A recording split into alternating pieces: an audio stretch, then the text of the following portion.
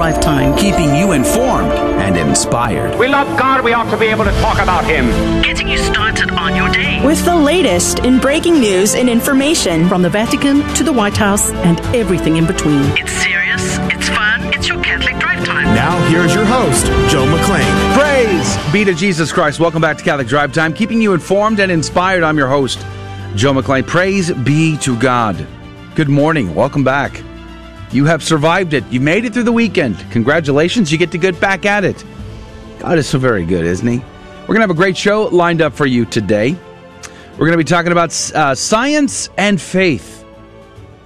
We're going to have a great guest on, a Dominican. Adrian was involved. If it had to be Dominican, he's the guy, right? Father Thomas Davenport. He has a PhD in physics, actually. And we're going to have a conversation about science, philosophy, and theology, especially when it comes to the origins of life. We all know that there's a debate that rages, and it has for so many years on this subject. So Father Thomas Davenport is going to be on to talk about that. Also in the program at 15 past this hour, Bishop Thomas John Paprocki from Illinois is going to be our guest. We're going to talk about Traditionis Custodes from a bishop's point of view. It ought to be a very engaging conversation at 15 past the hour. But also in the program today, Janice Valenzuela is our guest and our co-host, and the new person sitting in the hot seat over there. Good morning to you, Janice. Good morning, Joe. How are you? I say guest because it's your first day, so yes. we'll give you the proper grilling, and then tomorrow you'll have the normal routine. But thanks for being a part of the show. Yeah, thank you for having me. I'm really excited to be here. Yeah, praise be to God. Mm-hmm. You got up a little earlier than normal, but not too early, I guess. Yeah, I was a little bit earlier than usual, but it's all about forming new habits. So yes, praise be to God. Well, we're excited to have you too. Speaking of being excited, Adrian Fonseca is back on the show. Good morning to you, Adrian. Good morning. Good morning. It's good to be here. You sound like you're just waking up. Are you all right? Absolutely. I'm just testing out the new bed and all that jazz. Oh, that's right. You got a new place, a new apartment. Absolutely. How does it feel to be a free man? Well, considering I'm stuck in a small apartment with three other guys, it's great. It's wonderful. Well, and today is my buddy Deacon Luis's birthday today. So happy birthday, congratulations, Deacon Luis. Congratulations on surviving another year. Amen to that. Amen to that. All right. So, also in the headline news, 21 dead in the floods in Tennessee. Let's keep them in our prayers, of course. And then there were reports over the weekend that Americans were being beaten in Afghanistan, and that was confirmed today by Secretary of Defense Austin. He is saying that they're having a difficult time over there. And there's been many reports as well of murders taking place already in Afghanistan. So a lot of atrocities that need our prayers, and there's a lot to jump into. So we're going to have Bishop Thomas Paprocki on, as I said, at 15 past the hour. Father Thomas Davenport at 35 past the hour.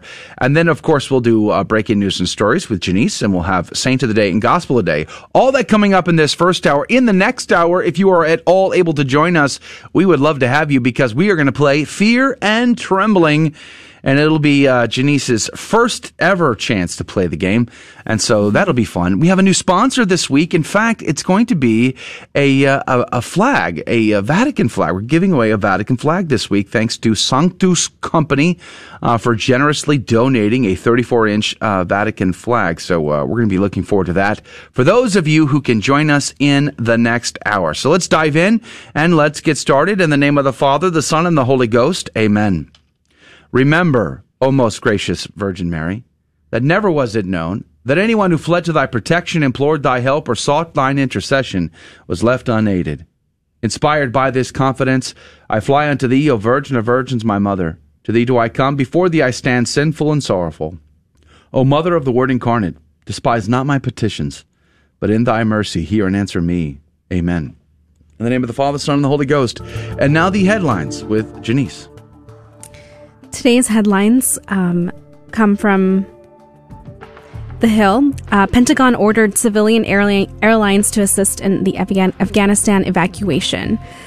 Catholic News Agency, Cardinal Burke is now off the COVID-19 ventilator and back in hospital room, family says. National Catholic Register, Christians fear for the state of religious freedom in Afghanistan. Afghanistan's Christian community is estimated to being between 10,000 to 12,000 people, is comprised mostly of converts from Islam, and is the country's largest religious minority group. Due to persecution, the Christian community remains largely closeted and hidden from the public eye. From Sunday Visitor, Bishop says U.S. government most urgently act to relocate fleeing Afghans. A humanitarian crisis is developing in Afghanistan. The chairman of 2 U.S. bishops' committees called on the U.S. government to act with utmost urgency to resettle thousands of Afghan citizens entering the country under special immigrant visas.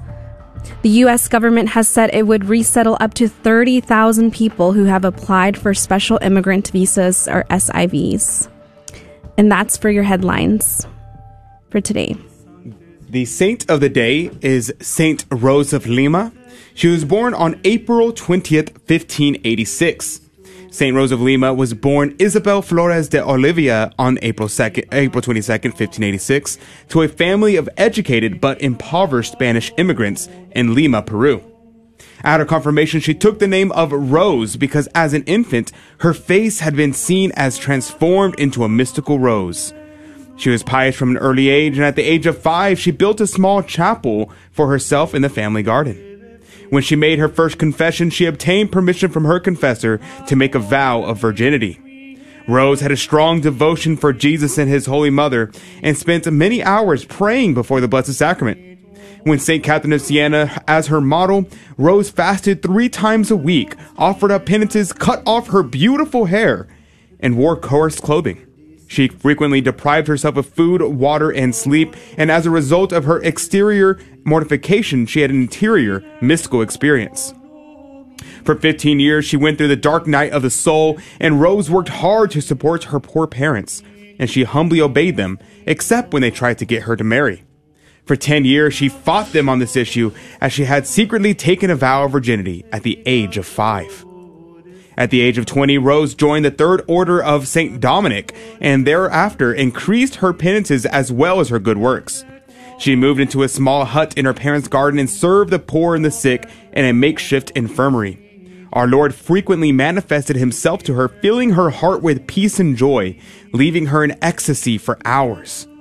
In her last long painful sickness, this heroic young woman prayed, "Lord, increase my sufferings, and with them increase your love in my heart." Exhausted from her many penances, Rose died of a fever and paralysis at the age of 31. She was canonized in 671 by Pope Clement X and became the first American saint. Her feast day is August 23rd, although in Peru they celebrate it on the 30th. She died on the 25th of 1617 at the age of 31, and according to legend, she accurately predicted the date of her death, and her funeral was a major event attended by all the city's authorities. She was beatified by Pope Clement IX in 1667 and canonized a saint by Pope Clement X in 1671.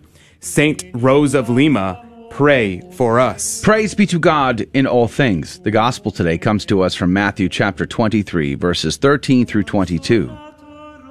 Jesus said to the crowds and to his disciples, "Woe to you, scribes and Pharisees, you hypocrites! You lock the kingdom of heaven before men. You do not enter yourselves, nor do you allow entrance to those trying to enter. Woe to you, scribes and Pharisees, you hypocrites! You traverse sea and land to make one convert, and when that happens, you make him a child of Gehenna twice as much as yourselves. Woe to you, blind guides, who say, if one swears by the temple, it means nothing. But if one swears by the gold of the temple, one is obligated. Blind fools, which is greater, the gold or the temple that made the gold sacred? And you say, if one swears by the altar, it means nothing. But if one swears by the gift on the altar, one is obligated. You blind ones, which is greater, the gift or the altar that makes the gift sacred? One who swears by the altar swears by it and all that is upon it. One who swears by the temple swears by it and by him who dwells in it. One who swears by heaven swears by the throne of God, and by him who is seated on it. The gospel of the Lord. Praise to you, Lord Jesus Christ. Praise to you, Lord Jesus Christ. You know, avarice is, Haydock says, is really the deal here. He says, avarice seems to have been the chief motive of the Pharisees in teaching this doctrine, since they taught that those who swore by the temple were guilty of no sin, nor under any obligation at all, whereas they who swore by the gold of the temple were bound to pay a certain sum of money to the priests, by which they themselves were enriched. And you can actually see the formula where one thing is fine, but the next thing, well, now that's going to require a fine. And guess who made out like fat cats in the fines? And so there's a real issue there. And it kind of reminded me of several things. Number one, it reminded me of our Lord and Savior fashioning the whip and casting out the money changers in the court of the Gentiles. This weekend, I had an opportunity to give 2 talks at the Orange, Texas Catholic Men's Conference, and I had a fantastic time. It was such a great opportunity to be there. And I talked about that particular passage of our Lord having charity for those that would send Gentiles into this chaotic situation. But the money changing, the marketplace, this was supposed to be a place of prayer, and yet they were crowding this and making it nearly impossible for these Gentiles to come to the house of the Father. And so with great charity, he chastises them. Now think about that for a second. With great charity, he says, woe unto you, to these Pharisees. Because the greatest, most charitable thing we can do for someone is to rebuke them from sin, because if you die in sin, you don't go to heaven. And we want everyone to go to heaven. So not standing by and just tolerating people's sins is not on the agenda of our Lord and Savior Jesus. Haydock would say, here our blessed Savior severely reprimands the hypocrisy and other vices of the scribes and Pharisees a little before his death, to make them enter into themselves. You see, to make them contemplate what they are doing wrong, and to hinder them from seducing others. Because what were they blocking? This, cutting off the kingdom. They were blocking people from coming to Jesus, who is the kingdom incarnate, the Word taken upon flesh. To block anybody from him, this would be a horrible, horrible thing. Ignatius Catholic Study Bible points out that there are 8 woes. There's 7 of them here. This first of 7 woes in Jesus' denunciation of the Pharisees. He says he presents a covenant lawsuit against unfaithful Israel and pronounces woes as covenant curses upon the impenitent. He says in Matthew, the 7 woes stand opposite the new covenant blessings in the Beatitudes. He also points out in the Ignatius Catholic Study Bible, we're talking Dr. Hahn and Curtis Mitch, they point out the parallels to the Old Testament, likely in Leviticus 26, where God's promises to exact 7-fold vengeance upon the Israelites if they violate his covenant. Even Origen points out that parallel as well. So there's a lot of things you can dive into here. But I think most importantly is how you saw that the Pharisees were really twisting the law, the intent of the law given to Moses, as a means of dealing with the stiff-necked Israelites there in the wilderness. How it got twisted over those years, and how our Lord has come to untwist, to untie these knots, to make straight the path, to make it clear the way to salvation is through him. He says, I am the way, the truth, and the life. And we should heed these woes. We should truly heed these woes. And one more thing before we go to break. Didn't he say just a few chapters before this in Matthew 5, let your yes be yes and your no be no? Why are we swearing on gold, altars, temples, or anything else? I think our Lord warned us about swearing, and we should be mindful of that as well. But charity for the ardent sinner. Let someone speak up like John the Baptist did before it is too late for them. Where is the charity for souls? All right, we're going to go to break. We're going to come back. Bishop Paprocki is supposed to be our guest. We're going to be talking about Traditionis Custodes. There's a great article in the National Catholic Register where he was interviewed. We'll have that conversation. At 35 past the hour, where is the intersection of faith and reason, science, philosophy, and theology in regards to the origin of life? All that is coming up next on Catholic Drive Time. We'll be right back. Don't go anywhere. GloryandShine.com, a generous underwriter of Catholic Drive Time.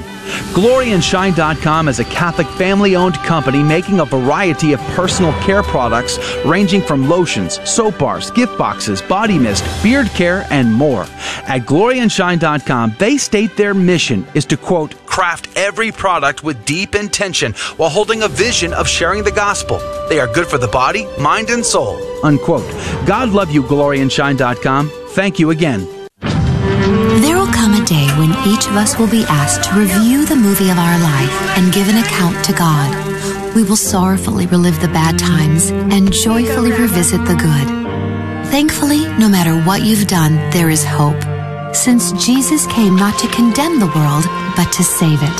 So if you've been away from church for a while, we invite you to come home and find the peace that only comes from God. Visit CatholicsComeHome.org. Howdy, this is Adrian Fonseca, producer of the Catholic Drive Time Show. Heard Monday through Friday, 6 a.m. Central and 7 a.m. Eastern, right here on the Guadalupe Radio Network. And I'm proud to tell you that Real Estate for Life is an underwriter of Catholic Drive Time. Real Estate for Life connects home buyers and sellers to real estate agents while supporting pro-life organizations, offering their clients a faith-based experience. They are online at realestateforlife.org. That's realestateforlife.org. God love you.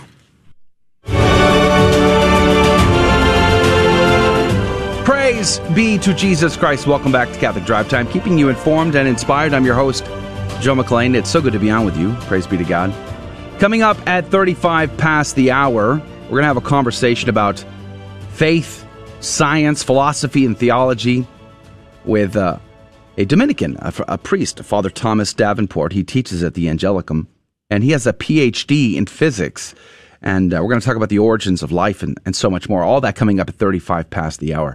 There was an article in the National Catholic Register. Bishop Paprocki of Illinois was discussing Traditionis Custodes, liturgical unity. Doesn't mean liturgical uniformity. It was a good interview, and it brought up a lot of interesting questions, and we wanted to have that conversation with the bishop, and he's supposed to be joining us. If he does jump on, we will dive into that. In the meantime, I want to welcome back to the program Janice. Janice, good morning to you again. Joe. You survived your first news break. I did. Yes, it was great. You know, I have a saying when it comes to making content, whether it's radio, new media, or whatever. The first one is usually not awesome, but the 100th one is amazing. So you're well on your way to show 100. Yes, baby steps. Congratulations. Yes. Congratulations. Thank well, praise you. be to God. There are a couple of stories that I do want to jump into. And while we're waiting for Bishop Paprocki, we can talk about Traditionis Custodes too, but let me mention a few of these first.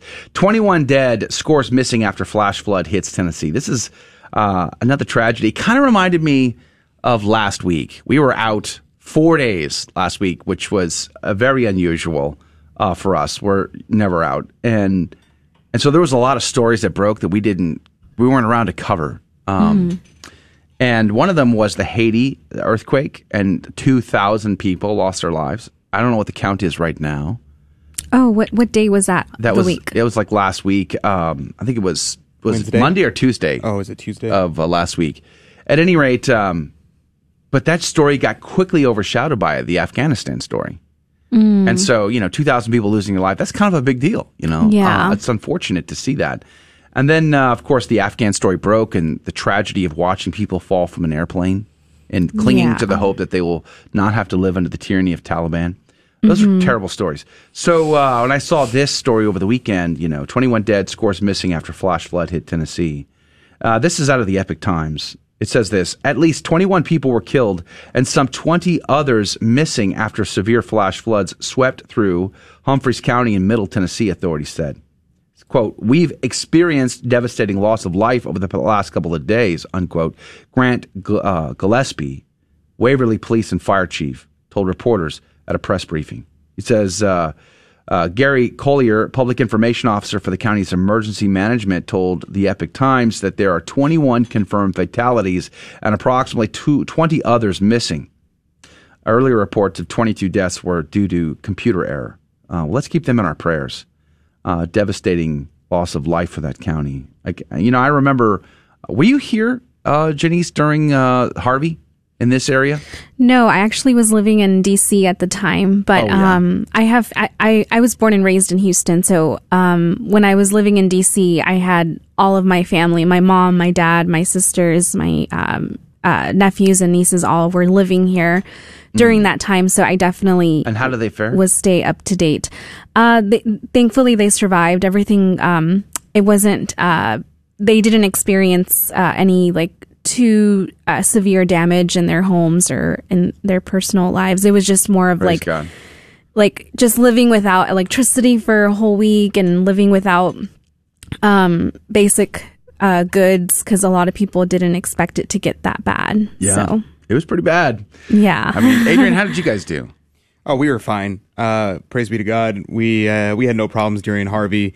Everything, no flooding, no nothing. Our streets were flooded, of course, but other than that, we were fine. I think, if I remember correctly, that might have been the year. It was kind of a funny story.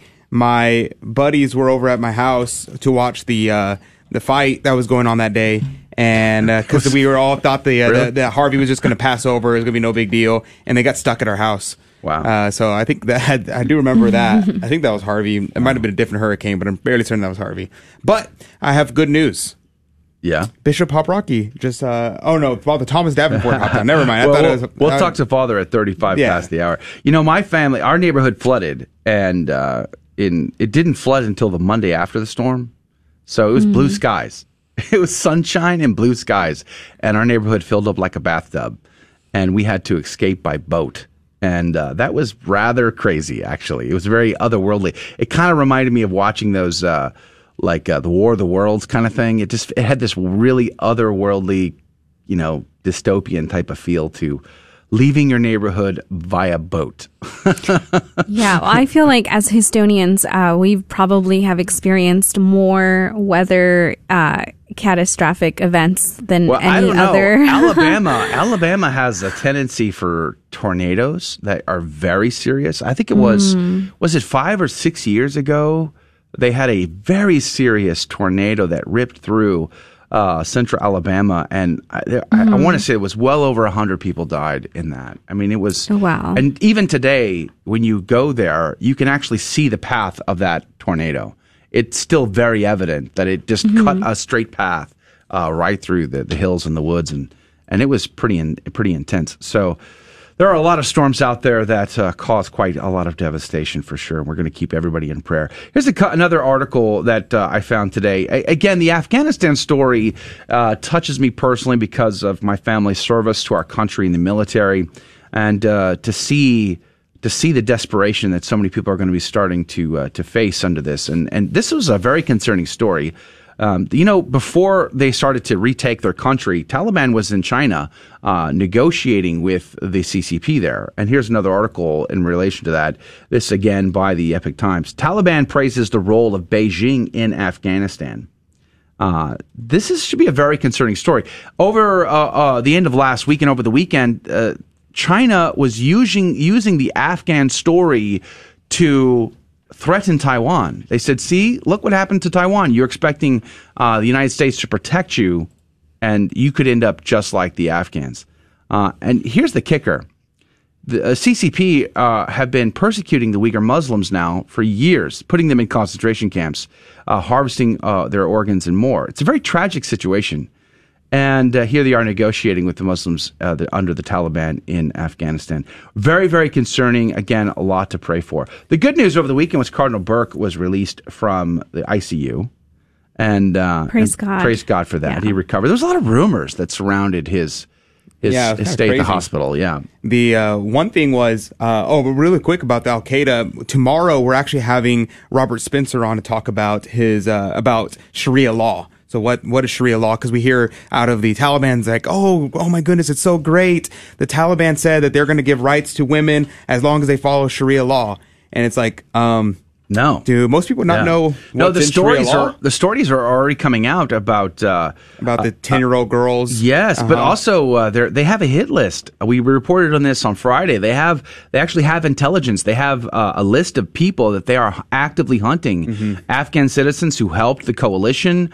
They're hunting down Americans. They're hunting down all kinds of people. They're going door to door, and the reports are insane. Just this morning, Secretary of Defense Lloyd Austin confirmed that, in fact, Americans are being beaten by the Taliban in their door-to-door search. So let's pray. Let's pray for everybody involved. Yeah, and then for Cardinal Burke, the thing that shocked me about Cardinal Burke, I mean, there was it was kind of surprising how many rumors there were surrounding Cardinal Burke. It's like, why is it such a big deal to most people? I mean, yes, I am a huge fan of Cardinal Burke, and I prayed for him, and I was very upset to hear that he was not doing well. But there was like, one day he was like, everything's totally fine. The next day, he's on death's door, and it's like, wait, I'm confused. What's going on? I know. But the thing that really shook me was the outrage against Cardinal Burke. There are many people who are like, good, he deserves to die. Yeah. And I was shocked. Utterly insane. I had never seen so much vitriol against a cardinal of the church that was just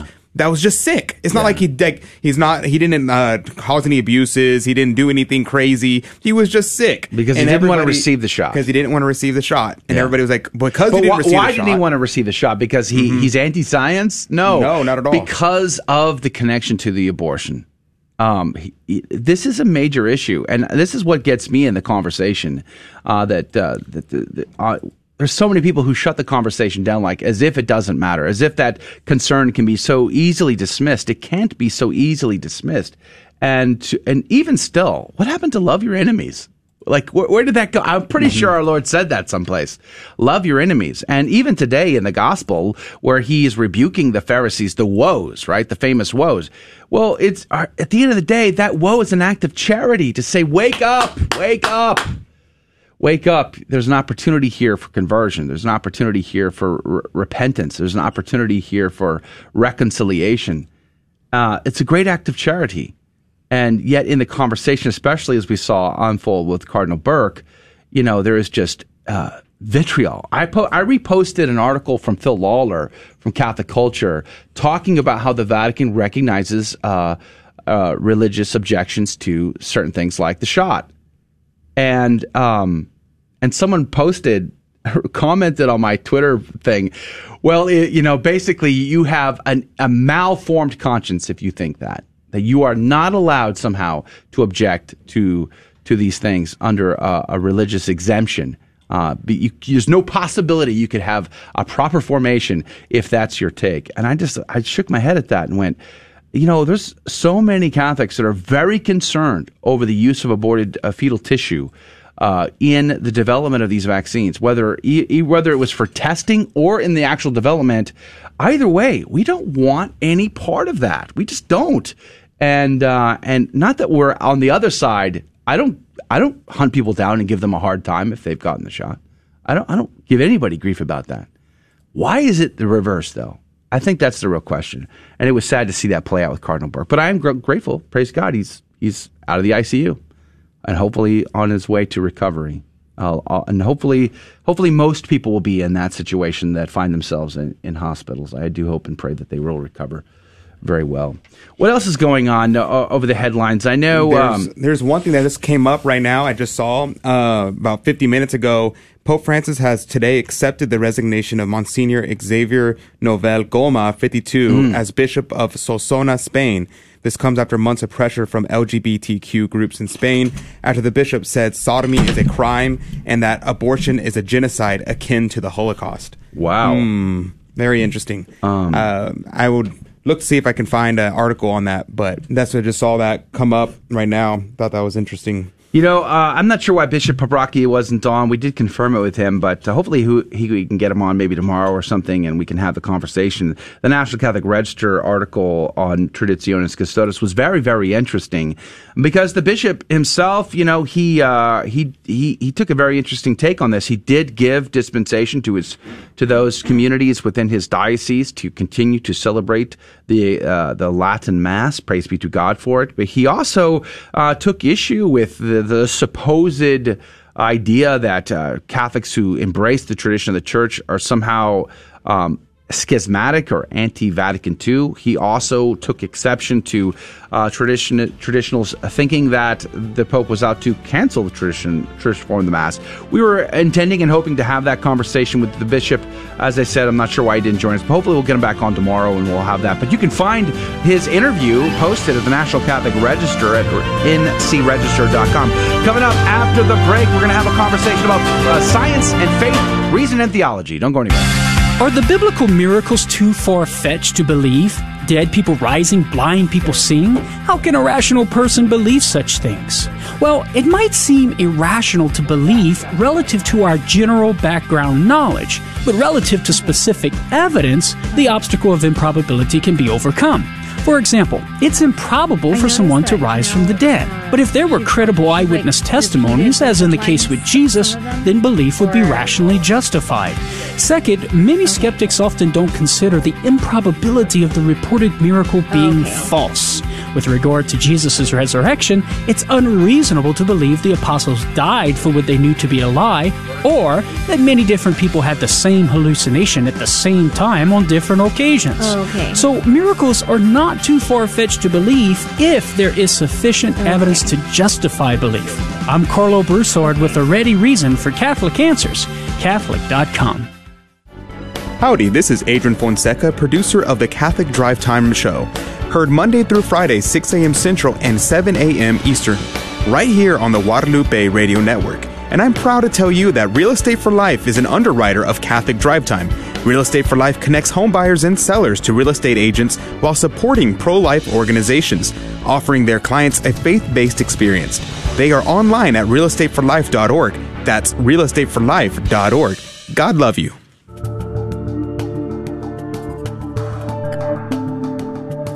Welcome back to Catholic Drive Time. I'm Janice Valenzuela, and here are your headline news. From The Blaze, at least 21 dead, 20 missing in unbelievable Tennessee flooding. A preliminary rainfall total of 17.2 inches was measured in Tennessee this past weekend, Saturday, which would break the all-time 24-hour rainfall record for the state of Tennessee, according to the National Weather Service. From Catholic News Agency, the Archdiocese of both Philadelphia and Chicago have instructed their clerics not to assist parishioners seeking religious exemptions from receiving the COVID-19 vaccines. From Catholic News Agency, Campaign for Legal Euthanasia, Assisted Suicide takes step forward in Italy. Campaigners in Italy have passed the first hurdle in efforts to legalize euthanasia. Both assisted suicide and euthanasia are illegal in Italy, where the criminal law says anyone who causes the death of a man with his consent is punished with imprisonment from 6 to 15 years. From National Catholic Register, Christians fear the state of religious freedom in Afghanistan. Afghanistan's Christian community is estimated between 10 to 12,000 people and is comprised mostly of converts from Islam in the country's largest religious minority group. Due to persecution, the Christian community remains largely closeted and hidden from the public eye. And lastly, from Sunday Visitor, the bishops say U.S. government must urgently act to relocate fleeing Afghans. Quote, a humanitarian crisis is developing in Afghanistan. The chairman of 2 U.S. bishops' committees called on the U.S. government to act with utmost urgency. And I'm Janice Valenzuela, and these were your headlines for today. Praise be to God in all things. Thank you, Janice, for keeping us up to date. I want to remind our listeners, if you are able to join us in the next hour, we would love to have you. We're going to bring Janice into the Fear and Trembling game show for the first time ever, and prizes are at stake, and you could win, dear listener. All you have to do is be our contestant. I'll give you the rules and how it all works in the next hour for those of you that are able to join. But don't forget, you can always watch live right on our website at grnonline.com/CDT. Praise be to God. Joining us right now via Zoom chat is Father Thomas Davenport. He teaches at the Angelicum. He has a PhD in physics, and we're very excited to have you on the program. Good morning to you, Father Thomas Davenport. Good morning. Thanks for having me. Yeah, praise be to God. I want to talk about the intersection of science and reason, philosophy and theology, especially when it comes to the origins of life. A PhD in physics, my favorite subject, or not favorite subject, my favorite science in school was physics. It was always so much fun until I went to college and took physics there. And then it wasn't fun. It was work. And so getting a PhD... I think it's not for everybody. I'll give you that. And some people, it's like, the high school physics is what they love, and that leads them into engineering or computer science or applied math. So I don't know. I just kept going with it, and I never quite hit that wall. I just kept kind of diving in deeper and deeper into the mysteries of nature, and it was a beautiful thing. Yeah, amen. Praise be to God. But the topic of the origins of life, it's an ongoing battle, I think, amongst people of faith. Because we seem to have these dichotomies set up, these contrasts. You either believe in science or you believe in faith, and it's the intersection I think we're looking for. But one of the things that I think has become so obvious in our time, and even going back to the time of Darwin, is the religion of science. Oh, sure. No, I guess, maybe just to clarify, what do you mean by that? I think there's two ways you can talk about that. One is the religion of science in the sense of the fact that so many scientists over the course of history, starting from the time of Newton and the scientific revolution, were themselves religious, and in fact saw what they were doing as part of their understanding and coming to know and worship God. And that's started from the beginning and has carried through till today. I mean, if you look at the Society of Catholic Scientists, it's a new organization. There are thousands of members of professors and professional scientists who are Catholic who, believe the faith. So there's that aspect of the religion of science in the sense that there are ways in which science can and should build up and support our understanding of God. On the flip side, or the negative side, perhaps what you were leading at, is that there are some people who, if all you have is science, if that is the highest form of reason you can come to, then it becomes the mode through which you see everything and takes the place of what ends up what the proper place of the understanding of religion, worship of God, and coming to know and love Him. If all you have is the science as the only thing you can trust in, then it starts to take on roles that it was never meant to. It starts to take on roles that properly correspond to our worship and understanding of God.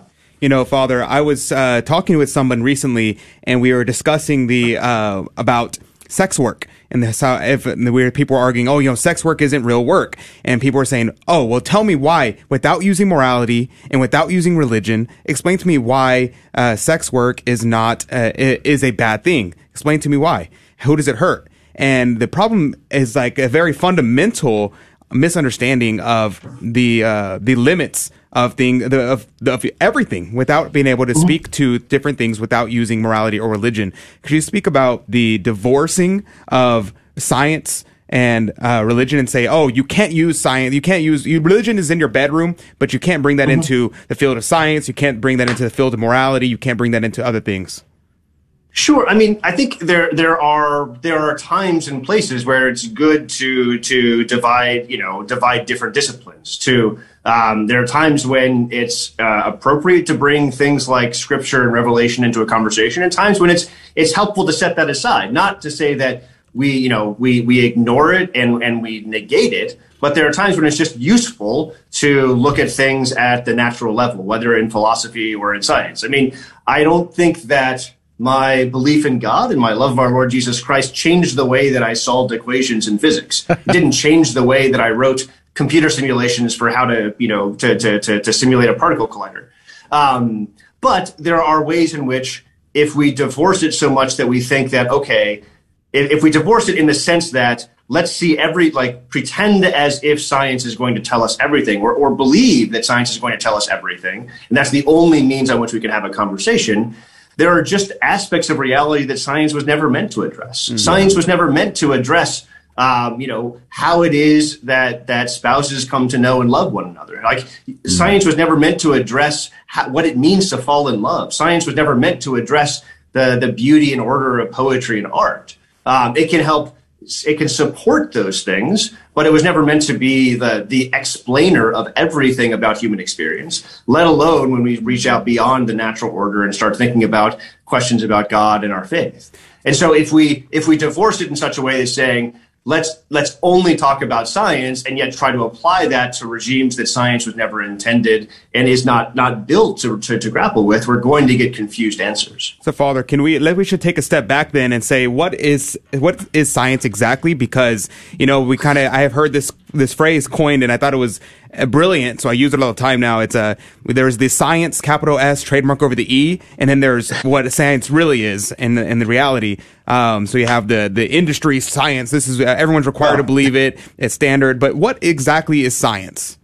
No, I think generally speaking, yeah, when science gets capitalized, it becomes a problem. It just in the sense that, just to say, the question you asked is it's a difficult question, right? What exactly do we mean by science? And that the definition, the understanding has changed over time. But broadly speaking, what science is a process by which we come to study and understand the natural world. How it is we find the order and structure of the physical world, and come to understand how it works and how we might be able to interact with it in more complicated and important ways.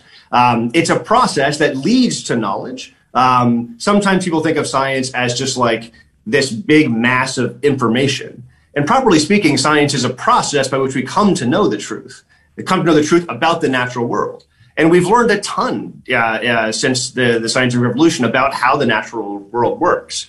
But I think sometimes when it gets shifted into this sort of capital S science, in the sense that there is some set of dogmas that is science, perhaps, and particularly when we start trying to incorporate things that we're still working on, things that are like cutting edge science is not settled.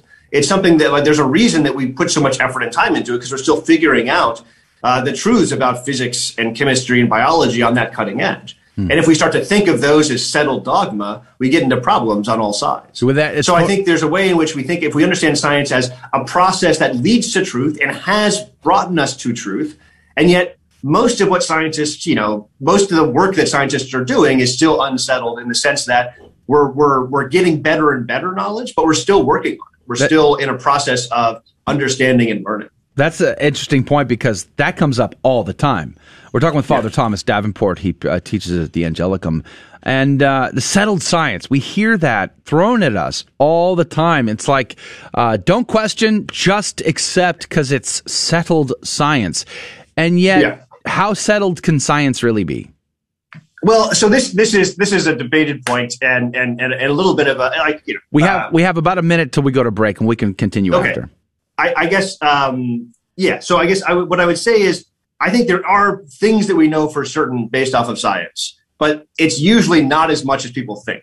But it's I guess to say it's not as much, and probably somewhat more than people think. All right, hold that thought right there. That music means we got to go to break, and it's a cliffhanger, right? We'll loop it up on the back side of this break, and we'll come back with Father Thomas Davenport. He's got a PhD in physics. We're talking about that intersection of faith and reason, philosophy and theology, and how it affects us, especially when we talk about things like the origins of life, or global warming. All of that coming up right after this break. Don't go anywhere. We'll be right back. This is Dale Ahlquist with a Chesterton Minute. Have you ever noticed that most people think that rules apply to others but not to themselves? They always consider themselves to be the exception. But what ends up happening is that everybody is an exception, and so the rules don't apply to anybody. The result is something worse than chaos. It's a loss of all the categories of respect and justice. G.K. Chesterton says that when the exception has become the rule, that is the worst of all possible tyrannies. When the cardinal, formerly known as Ratzinger, gave his final homily before the papal conclave, he said, "We are living under the tyranny of relativism." What is relativism? It's when there are no rules, only exceptions. The man about to become Pope was echoing Chesterton exactly. Want more than a minute? Chesterton.org. Hi, Joe McClain here, host of the Catholic Drive Time, heard Monday through Friday, 6 a.m. Central, 7 Eastern, right here. And I'm proud to tell you that Real Estate for Life is an underwriter of the Catholic Drive Time. Real Estate for Life connects home buyers and sellers to real estate agents while supporting pro-life organizations. Real Estate for Life offers their clients a faith-based experience. Real Estate for Life is online at realestateforlife.org. That's realestateforlife.org. God love you.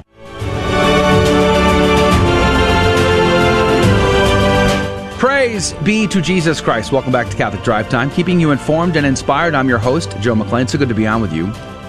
Father Thomas Davenport is our guest. He is a Dominican teaching at the Angelicum. Praise be to God. Got a PhD in physics. I was thinking about St. Augustine and his commentaries on Genesis. I remember being asked years ago whether or not, as a Catholic, I thought Genesis was a textbook. And I'm like, no. I said that the point to Genesis was not to tell us how creation came about, but why creation came about, and to point towards the salvation of mankind. And but I think about St. Augustine and his commentaries on Genesis, and he would say, if you think there is a discrepancy between what we find in nature and what we find in Revelation, then you don't understand Revelation. And I was always profoundly impacted by that. And I guess the point is, the guy who inspired Revelation is the guy who breathed creation into existence. What say you, Father Thomas Davenport? No, absolutely. And I think that's a great point to bring about. I think Augustine is a fascinating person on this very question about the relationship of revelation and nature, and specifically about Genesis chapter 1. I mean, it's a funny thing. Sometimes I think from our modern perspective, we think that there was one way to think about reading the scriptures, and particularly reading Genesis from the time of the Jews up until right around Darwin came along, and then things got messy and hard. But in fact, if you look at the first century of the church, I mean, the church fathers are debating a lot about what's going on in Genesis, and Augustine himself is extremely concerned about this. I mean, he came from a Manichaean background where he thought that the physical world was evil. And so he had to convince himself and understand how is it that God could create things good. And so he spent a lot of time looking at Genesis because of where he came from. And if you read his literal commentary on Genesis, it's literal. He's trying to understand the letter and what the scriptures are telling us. But it's also very it's very poetic in certain ways.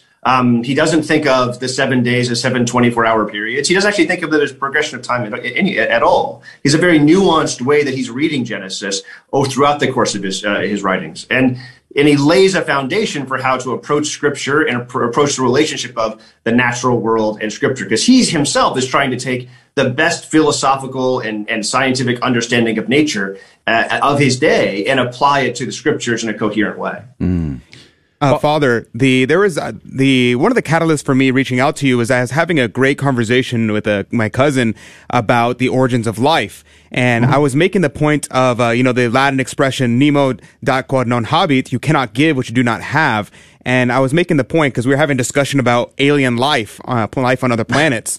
And I was making the point, technically, I guess it's a logical possibility that life could be on other planets. But purely from a scientific perspective, I don't think that life can occur on its own, because life cannot come from non-life, being cannot come from non-being, rationality cannot come from non-rationality without the influence of God just interacting. So I wanted to lead that into a conversation about the origins of life. Father, what do you say? Well, okay. So I'm a physicist. I'm not a biologist. So I'm not an expert on the details of the origin of life. It's something I'm very fascinated with, and it's something I've read a lot about and asked a lot of scientists about. And I think there's strong, different opinions about how to think about what's going on here. There are scientists I know who, so first off to say, there is no settled story about how exactly you get from, sort of very complicated chemicals to actual living beings like singular cellular organisms. And I've heard scientists make really strong claims saying, like, there just seem to be very difficult, just on the level of science, how do you get from this collection of chemicals to this particular organization of a cell for various reasons? And so I think there are just scientific questions that come in there about would it necessarily be possible to even get from that state to another, from this state of a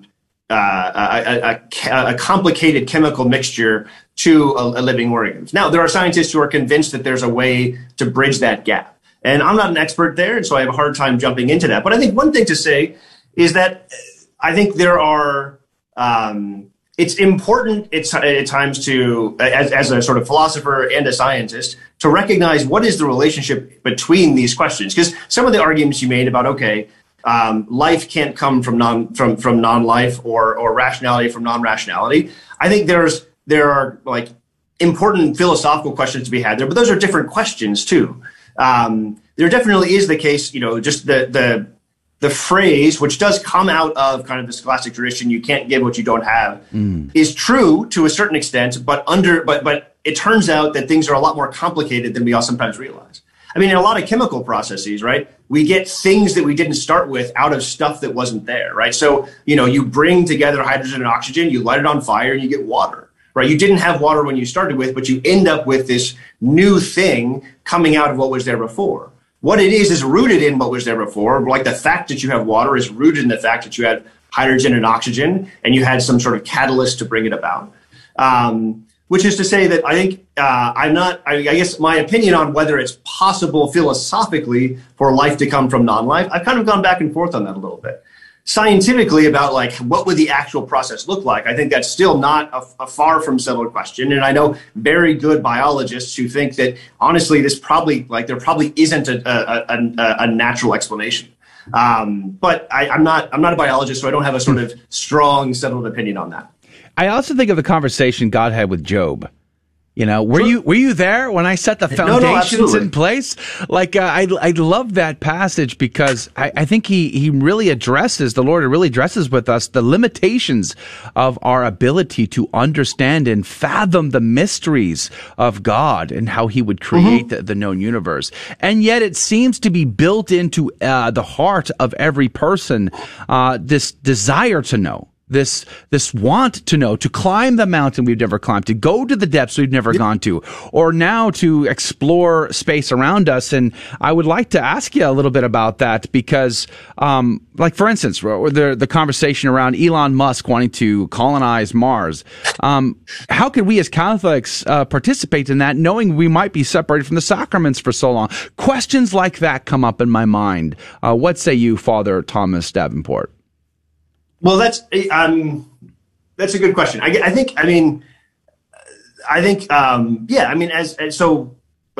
thought about it in that context specifically. I mean, I love the Earth and I'm very familiar with it, and the idea of living on another planet where the smallest little detail could lead to catastrophic failure. That worries me a little bit. I mean, I love The Martian. It's a great movie, but it freaks me out too. Which is real quick, which is a funny point for me because I think as Catholics, I think there's a balance to be had there, right? I mean, there is a role for us to play in expanding human understanding and expanding human activity and our where it is and what we're doing on a scientific level, on an engineering level, and even on a level of exploration. With the understanding that there are times when that might limit us from certain things. For instance, when we travel to the New World, for instance, right? It was actually, while there were priests on board the ships on the way to the New World, they were not allowed to celebrate Mass on those ships because it was too unstable. They were worried about the chalice, the precious blood, the body of Christ, falling through the cracks or some sort of problem there. So they were actually not allowed to celebrate Mass for the months it took to get to the New World. Yeah. Even the priests themselves were not allowed to celebrate the Mass because of that worry about the sacraments. So there are times when the Church has understood the possibility that someone might have to sacrifice certain aspects of our normal daily life for the sake of some greater good. And so that's a balance that we have to take on a sort of communal and personal level about what is our role, what is the ethical way in which we can apply our best human understanding and our best tools to these different tasks, and how is it that we integrate our sacramental and religious life into those tasks in a way that is respectful both to the tasks themselves and respectful to our faith and what we believe. I was going to make the point that every time I've heard about, I like to watch the news when it comes to space exploration, and I'm very fascinated by that. But when they say, we found a near Earth-like planet, and yet when you discover, it's like, well, hold on, what about Earth exactly is this like? Because I couldn't go there. Usually that means it's got water on it, and it's not frozen, and it's not evaporating. But you also it's a temperature range where you could have liquid water. You can't breathe the air. You can't get out, walk around. There's no food. I mean, you have to bring everything to survive with you, and the slightest little thing going wrong could kill you. I mean, I know there's a lot of things on Earth that can kill me too, but I can walk around. I can find food. I mean, so when they say it's Earth-like, I don't know that there's a single planet we've ever discovered that is truly Earth-like. Are you aware of any? Yeah, I mean, the idea that there would be the millions of years of plant life that brought so much oxygen into the atmosphere that we could breathe, that's a whole other chemical question of, the way in which we've been storing energy in the atmosphere for millions of years through photosynthesis. The idea that there would be some place that would be ready and waiting for us with a bunch of oxygen in the atmosphere, I think is a very hard, we definitely have not discovered that yet. And that'd be So the idea that there's an Earth-like in that sense, I think, is we're nowhere near even having quite the tools to figure that out. Right. But I think it's hilarious every time they tell us this. Oh, it's an Earth-like planet out. No, there isn't. We haven't found it yet. But maybe someday. Who knows? Last question as we run out of time. Aliens. Where do you stand on that question, Father Dad? Only the tough questions today. I guess my standard line on that is I don't have strong reason to believe there are aliens. Yes, I'm kind of skeptical of it for various philosophical reasons. If there were aliens, it wouldn't shatter my faith or ruin my picture of the world. I just don't see the point, I guess. I'm not sure where exactly they fit into God's providential plan. Amen. And so until I see strong evidence, I'm gonna hold judgment on that. All right, that's fair enough. Praise be to God. Demons. I think the demons harassing us. That's an inside joke, by the way. All right, praise be to God. Father Thomas Davenport, professor at Angelicum, thank you so much for your time today. We enjoyed our conversation about science, reason, theology, and philosophy, and everything in between. God love you and God bless you. No, thank you very much. God bless. All right, that is going to do it for the first hour of Catholic Drive Time. If you can join us in the next hour, we're going to play Fear and Trembling, the Catholic Trivia Game Show where prizes are given out. You could win. All you got to do is be a contestant, which I'll tell you all about in the next hour. If you can join us online too, praise be to God, grnonline.com/CDT. God love you. Thank you for joining us on your Catholic Drive Time, where it is our pleasure to keep you informed and inspired. Join us Monday through Friday at the same time, right here on your favorite Catholic radio station. Don't forget to connect with us. Just go to facebook.com/Catholic Drive Time. Again, that's facebook.com/Catholic Drive Time. Be sure to share more than just us today. Share Jesus with everyone you meet. Bye now, and God love you.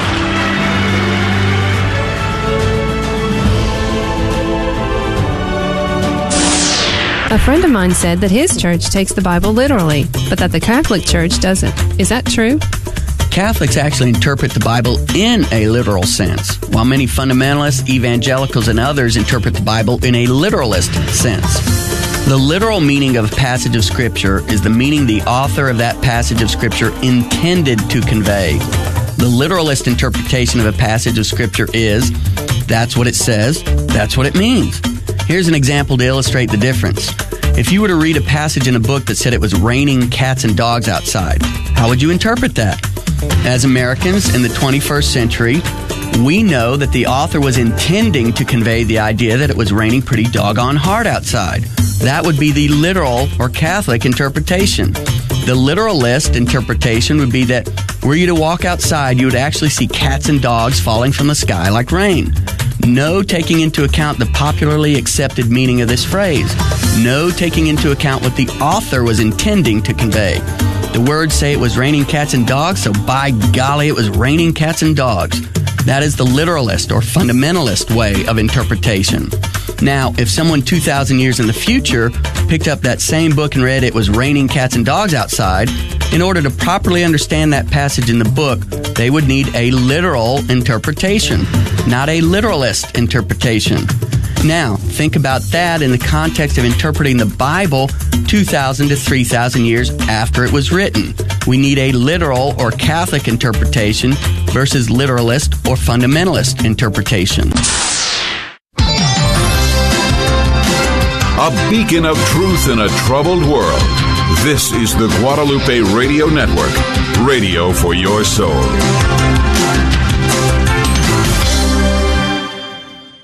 GloryandShine.com, a generous underwriter of Catholic Drive Time. GloryandShine.com is a Catholic family-owned company making a variety of personal care products ranging from lotions, soap bars, gift boxes, body mist, beard care, and more. At GloryandShine.com, they state their mission is to, quote, craft every product with deep intention while holding a vision of sharing the gospel. They are good for the body, mind, and soul, unquote. God love you, GloryandShine.com. Thank you again. Welcome to your Catholic Drive Time, keeping you informed and inspired. We love God. We ought to be able to talk about Him. getting you started on your day. With the latest in breaking news and information. From the Vatican to the White House and everything in between. It's serious, it's fun, it's your Catholic Drive Time. Now, here's your host, Joe McClain. Praise be to Jesus Christ. Welcome back to Catholic Drive Time, keeping you informed and inspired. I'm your host, Joe McClain. Praise be to God. Good morning to you. Good morning. Guess what? We've got a brand new teammate. We announced this on Friday, and today we are glad to welcome Janice. Janice, good morning to you. Thanks for being on our program. Good morning, Joe. Yes, thank you so much for having me. You survived your first hour of radio. I did. Yes, it was exciting. Was it? A little frightening, maybe? It has its moments. Yeah, like anything new, I think that's normal to feel, just it's all new. So yeah, praise be to God. Yeah. Well, welcome to the team. Welcome to the deep end of the pool. Just ignore the sharks is what I say. Mm-hmm. And have a good swim. Speaking of which, Adrian Fonseca's here on the ones and twos. Good morning to you, Adrian. Good morning. Good morning. It's good to be here. Yeah, praise be to God. Absolutely. Praise be to God. It's good. We got to get back into the habit, though. I still feel like the cobwebs are there from last week, being off all week long. Yeah, last week was it was great shows, but it's weird not being in the studio, so it's good to be back in the saddle. And happy birthday to my friend Deacon Luis today. So God bless you, Deacon Luis. Happy birthday. Praise be to God. But yeah, the being back in the studio makes things a lot smoother, so it's good to be back, and hopefully we won't be gone for quite a while, I think. I'm not sure. Now today, Janice, is your first ever Fear and Trembling game show. Yes, I've actually watched it a couple of times, and I've seen. So you got a feel for it. Yeah, I got a feel for it. Now, the one question everyone's going to want to know is, how tricky are you? Can you be trusted? And or those watching are going to be looking for your tells. Do you play? Do you gamble at all? Do you play poker or blackjack, anything like that? No, I've played Goldfish? Chess. So chess. I like to play chess. Do you wear the sunglasses and lock yourself down so you don't broadcast your intentions to your opponent? Yeah. So when I do play board games, I'm pretty mischievous. Yeah. Oh wow. Yeah. I played poker on Friday at church, and Father took everyone's money. Yeah, so everybody, it was a $20 buy-in, and we played Texas Hold'em. That's fun. And Father walked away with all the money. And we were and he goes, all right, guys, I'll see y'all later. I'll see y'all on Sunday. I'm going to go pay some bills. Ouch. Ouch. Well, I think everybody's going to be looking for your tell. I think the audience pretty much feels like they figured Adrian out. They know. Impossible. They know he's pretty tricky, and they've got his tells down, I think. So just fair warning, they're going to be looking at you for your tells, to see when you're trying to tell the truth or when you're trying to mislead them. But either way, we're going to play the game here at 15 past the hour. And we have a brand new prize sponsor on board this week. We're very grateful to them. Sanctus Company, a Catholic apparel company. They make lots of things like shirts and sweaters, things like that. Or maybe not sweaters, but sweatshirts is what I meant to say. But they're giving us a flag to give away. Not just any flag, but a Vatican flag. I actually used to have one of these, praise God. So you could win a brand new 34-inch Sanctus Vatican flag, and we're very grateful for them. We'll be giving that prize out on Friday. Today will be your first 3 chances at getting in on the prize pack. All you have to do, dear listener, is be our first caller when we give out the phone number. Now, if you would like, You can find the phone number listed right on our website. You can find the rules and everything in between. All you got to do is go to grnonline.com/CDT. That's grnonline.com/CDT. There's a link at the top that'll tell you. You can click on that. That'll take you down to the game show, and you can find the phone number and everything else. If you want to wait on hold, you're welcome to do so. Otherwise, I will give you the phone number at 15 past the hour, and we will play our game. That's what's on the docket for the first half of today.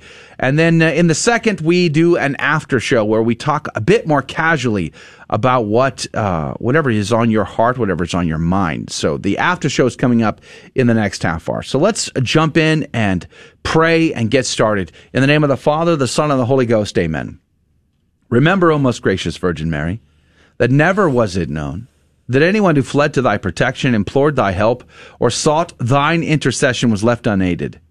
Inspired by this confidence, I fly unto thee, O Virgin of Virgins, my mother. To thee do I come, before thee I stand, sinful and sorrowful. O Mother of the Word incarnate, despise not my petitions, but in thy mercy hear and answer me. Amen.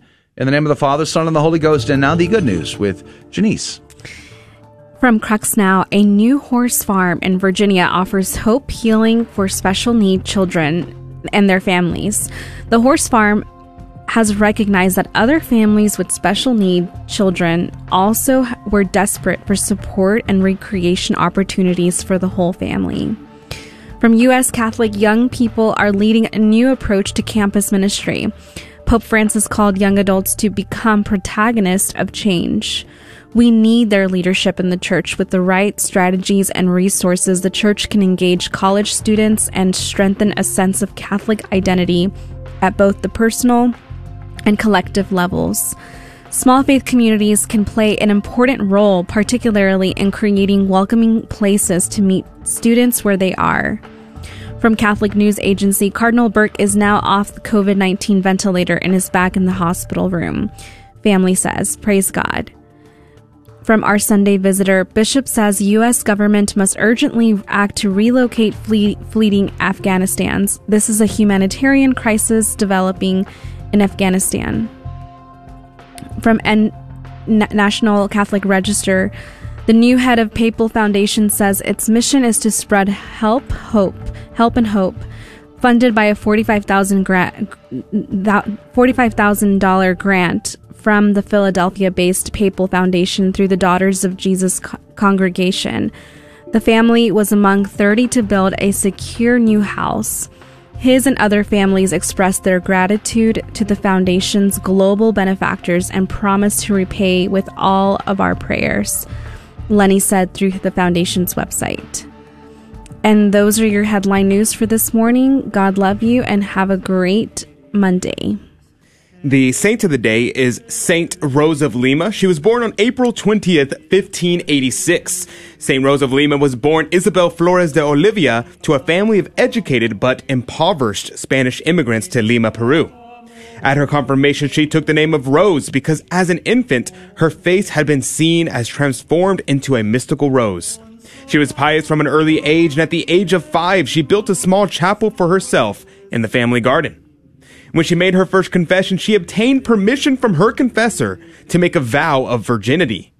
Rose had a strong devotion for Jesus and his Holy Mother and spent many hours praying before the Blessed Sacrament. When St. Catherine of Siena as her model, Rose fasted 3 times a week, offered up penances, cut off her beautiful hair, and wore coarse clothing. She frequently deprived herself of food, water, and sleep, and as a result of her exterior mortification, she had an interior mystical experience. For 15 years, she went through the dark night of the soul. Rose worked hard to support her poor parents, and she humbly obeyed them, except when they tried to get her to marry. For 10 years, she fought them on this issue, as she had secretly taken a vow of virginity at the age of 5. At the age of 20, Rose joined the Third Order of St. Dominic and thereafter increased her penances as well as her good works. She moved into a small hut in her parents' garden and served the poor and the sick in a makeshift infirmary. Our Lord frequently manifested himself to her, filling her heart with peace and joy, leaving her in ecstasy for hours. In her last long, painful sickness, this heroic young woman prayed, "Lord, increase my sufferings, and with them increase your love in my heart." Exhausted from her many penances, Rose died of a fever and paralysis at the age of 31. She died on the 25th of August, 1617, at the age of 31, and according to legend, she accurately predicted the date of her death. Her funeral was a major event attended by all the city authorities. She was beatified by Pope Clement IX in 1667 and was canonized a saint by Pope Clement X in 1671. Saint Rose of Lima, pray for us. Praise be to God in all things. The gospel today comes to us from Matthew chapter 23, verses 13 through 22. But woe to you, scribes and Pharisees, hypocrites, because you shut the kingdom of heaven against men. For you neither enter yourselves, nor allow those who would enter to go in. Woe to you, scribes and Pharisees, hypocrites, for you traverse sea and land to make a single proselyte, and when he becomes a proselyte, you make him twice as much a child of hell as yourselves. Woe to you, blind guides, who say, if anyone swears by the temple, it is nothing. But if anyone swears by the gold of the temple, he is bound by his oath. You blind fools, for which is greater, the gold or the temple that has made the gold sacred? And you say, if anyone swears by the altar, it is nothing. But if anyone swears by the gift that is on the altar, he is bound by his oath. You blind men, for which is greater, the gift or the altar that makes the gift sacred? So he who swears by the altar swears by it and by everything on it. And he who swears by the temple swears by it and by him who dwells in it. And he who swears by heaven swears by the throne of God and by him who sits upon it. The gospel of the Lord. Praise to you, Lord Jesus Christ. Woe to you. Poof. It's like a fire hose, isn't it? Woe to you. But you also need to think like this is charity. Charity for the ardent sinner. Charity for the hard heart. And sometimes they need to be shook from their position. They need to be rocked in order to see that the opportunity at conversion, repentance, and mercy is fast leaving them, and they need to take advantage of that. And sometimes, whether it was the cord of whips that he used in the temple or here with the woes, it's just amazing. Here's what Jerome said. St. Jerome said, quote, again, if one swore by the altar, none held him guilty of perjury. But if he swore by the gift or the victims or the other things which are offered to God upon the altar, this they exacted most rigorously. And all this they did not out of fear of God, but out of covetousness. Thus the Lord charges them with both folly and fraud, inasmuch as the altar is much greater than the victims which are sanctified by the altar. Unquote, St. Jerome. What did you find, Adrian? Yeah, so there's a ton here, and this is amazing. The Cornelius Lapide talks about the word woe. He says, why did he use woe? He says it over and over again, and he says, well, what is he talking about? What is the woe? There's the argument of woe could mean this, woe could mean that. It could be a small punishment. It could be a big punishment. What does he mean by woe?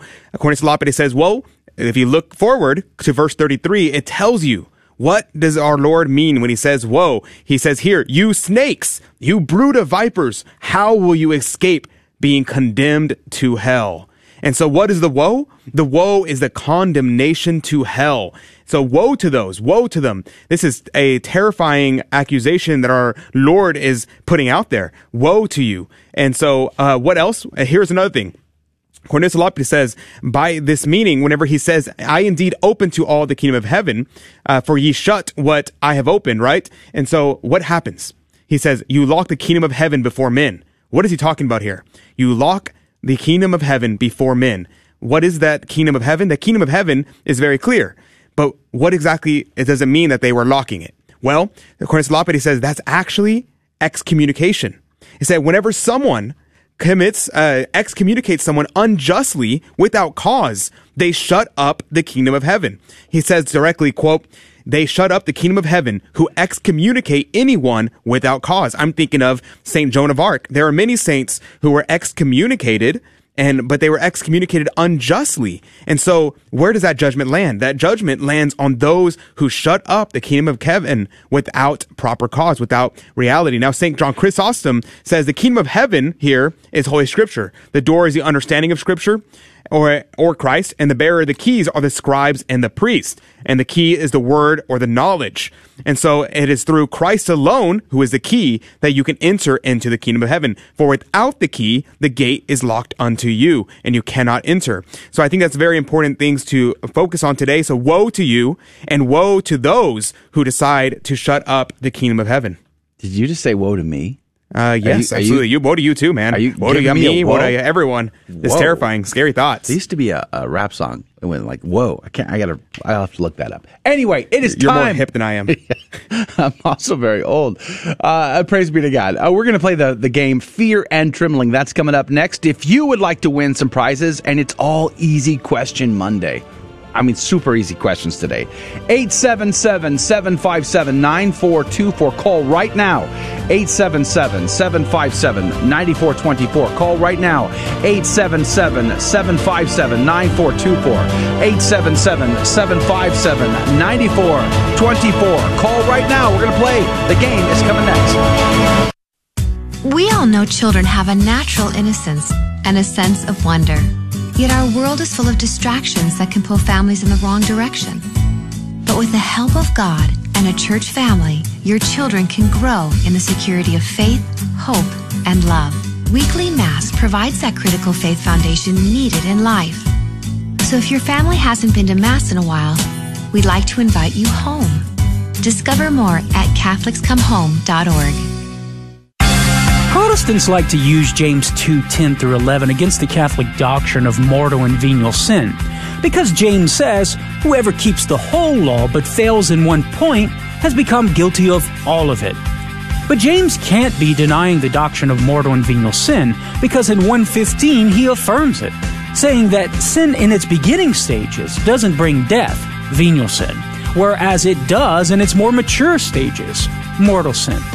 The point James is making in James 2:10 through 11 is that we must keep all the commandments in order to avoid incurring the guilt of transgressing the law. We can't say to the Lord on Judgment Day, Lord, I only broke one commandment but kept the other 9. So James 2:10 through 11 is simply a misfire in trying to take down the Catholic belief of mortal and venial sin. I'm Carlo Broussard with the ready reason for Catholic Answers, Catholic.com. For 2,000 years, we've helped the poor and comforted the sick. We've educated generations of children, developed the scientific method and college system. We support marriage and human life. Guided by the Holy Spirit, we compiled the Bible. We are the Catholic Church, with over 1 billion in our family, sharing in the fullness of Christian faith in the church started by Jesus. If you've been away, visit CatholicsComeHome.org today. Welcome home. Welcome to another round of Fear and Trembling, the Catholic trivia game show that helps you work out your salvation by the seat of your pants. It's a 50-50 chance and prizes are involved. Avoid the weeping and gnashing of teeth. Call now to take your shot. 877-757-9424. And now, your host, Joe McClain. Praise be to Jesus Christ. Welcome back to Catholic Drive Time and Fear and Trembling, the Catholic Trivia Game Show where we have a secret and hidden agenda. So please do me a favor and don't share with anyone what I'm about to tell you, okay?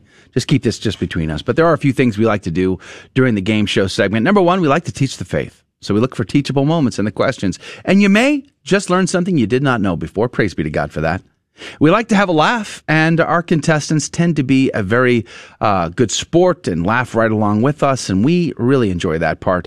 And then, of course, we like to give out prizes, which kind of makes it a winner for everybody involved. But here's the kicker. If you're just joining us, 3 Catholic trivia questions. This is what I have. But we do not ask our caller the questions. So the caller does not even need to know any of these answers to still win our game. It's that much fun. So the reason why is because I don't ask them these questions. Instead, I will ask Janice and I will ask Adrian, and one of them will be right and the other will be wrong. The caller will have 15 seconds on the clock to make a decision. Who do they trust more, Janice or Adrian? And then every right answer goes into the coffee cup of Divine Providence to win this week's prize. Now, this week's prize sponsor is Sanctus Company, a Catholic apparel company, but they also sell flags, praise be to God, and they've given us a Catholic flag to give away, a 34-inch Sanctus Vatican flag. I used to have one of these. I loved it. And so on Friday, we will draw a name out of the coffee cup of Divine Providence, announce it live over the radio, and that person will receive their Sanctus Vatican flag thanks to Sanctus Company. And we're very grateful for their sponsorship this week of our game show. Their website is sanctusco.com. sanctusco.com. All right, so that is how the game is played. For those that tried to call in and you don't get on today, well, thank you. We're very grateful. Try call back tomorrow. I'm sure you'll get on if you call in early. Praise be to God. But let's go to Vicky. Good morning to you. Good morning. Praise be to God. Vicky, where are you calling from? Dallas, Texas. Dallas, Guadalupe Texas. Radio. Nice. And where do you go to church, Vicky? St. Luke's in Irving. Wonderful. Praise be to God. St. Luke's. I think I have been there, but it was probably 2012 last time I was there. So it's been a day or two. Now, Vicky, have you been listening? Do you know how this game is played? Yes, I've listened since Emily and Janelle. Nice. And Janice. You've got OG listener. You've got a new player to contend with, Vicky. Now, yes, and I'm the first one. You're the Janice's first contestant on the game show. And hi, Vicky. Good to meet you. Good to talk to you. Good morning, my friend. Now, Vicky, would you have said Adrian or Janelle was trickier? Or you mean Janice? No, I'm wondering if she thought Janelle or Adrian was trickier. Adrian. Okay. Ouch. Well, let's see if that remains true with Janice's first game. Are you ready to play, Vicky? Yes, I am. Let's do this. I think they're all easy questions, though. Janice, we will start with you, as is our custom. Are you ready? Yes, I'm ready. Are you sure? Yes. Are you sure? I'm positive. Okay. 100%. Janice, can you tell me? Or rather, can you name for me the capital sin that is an unreasonable appetite for food or drink?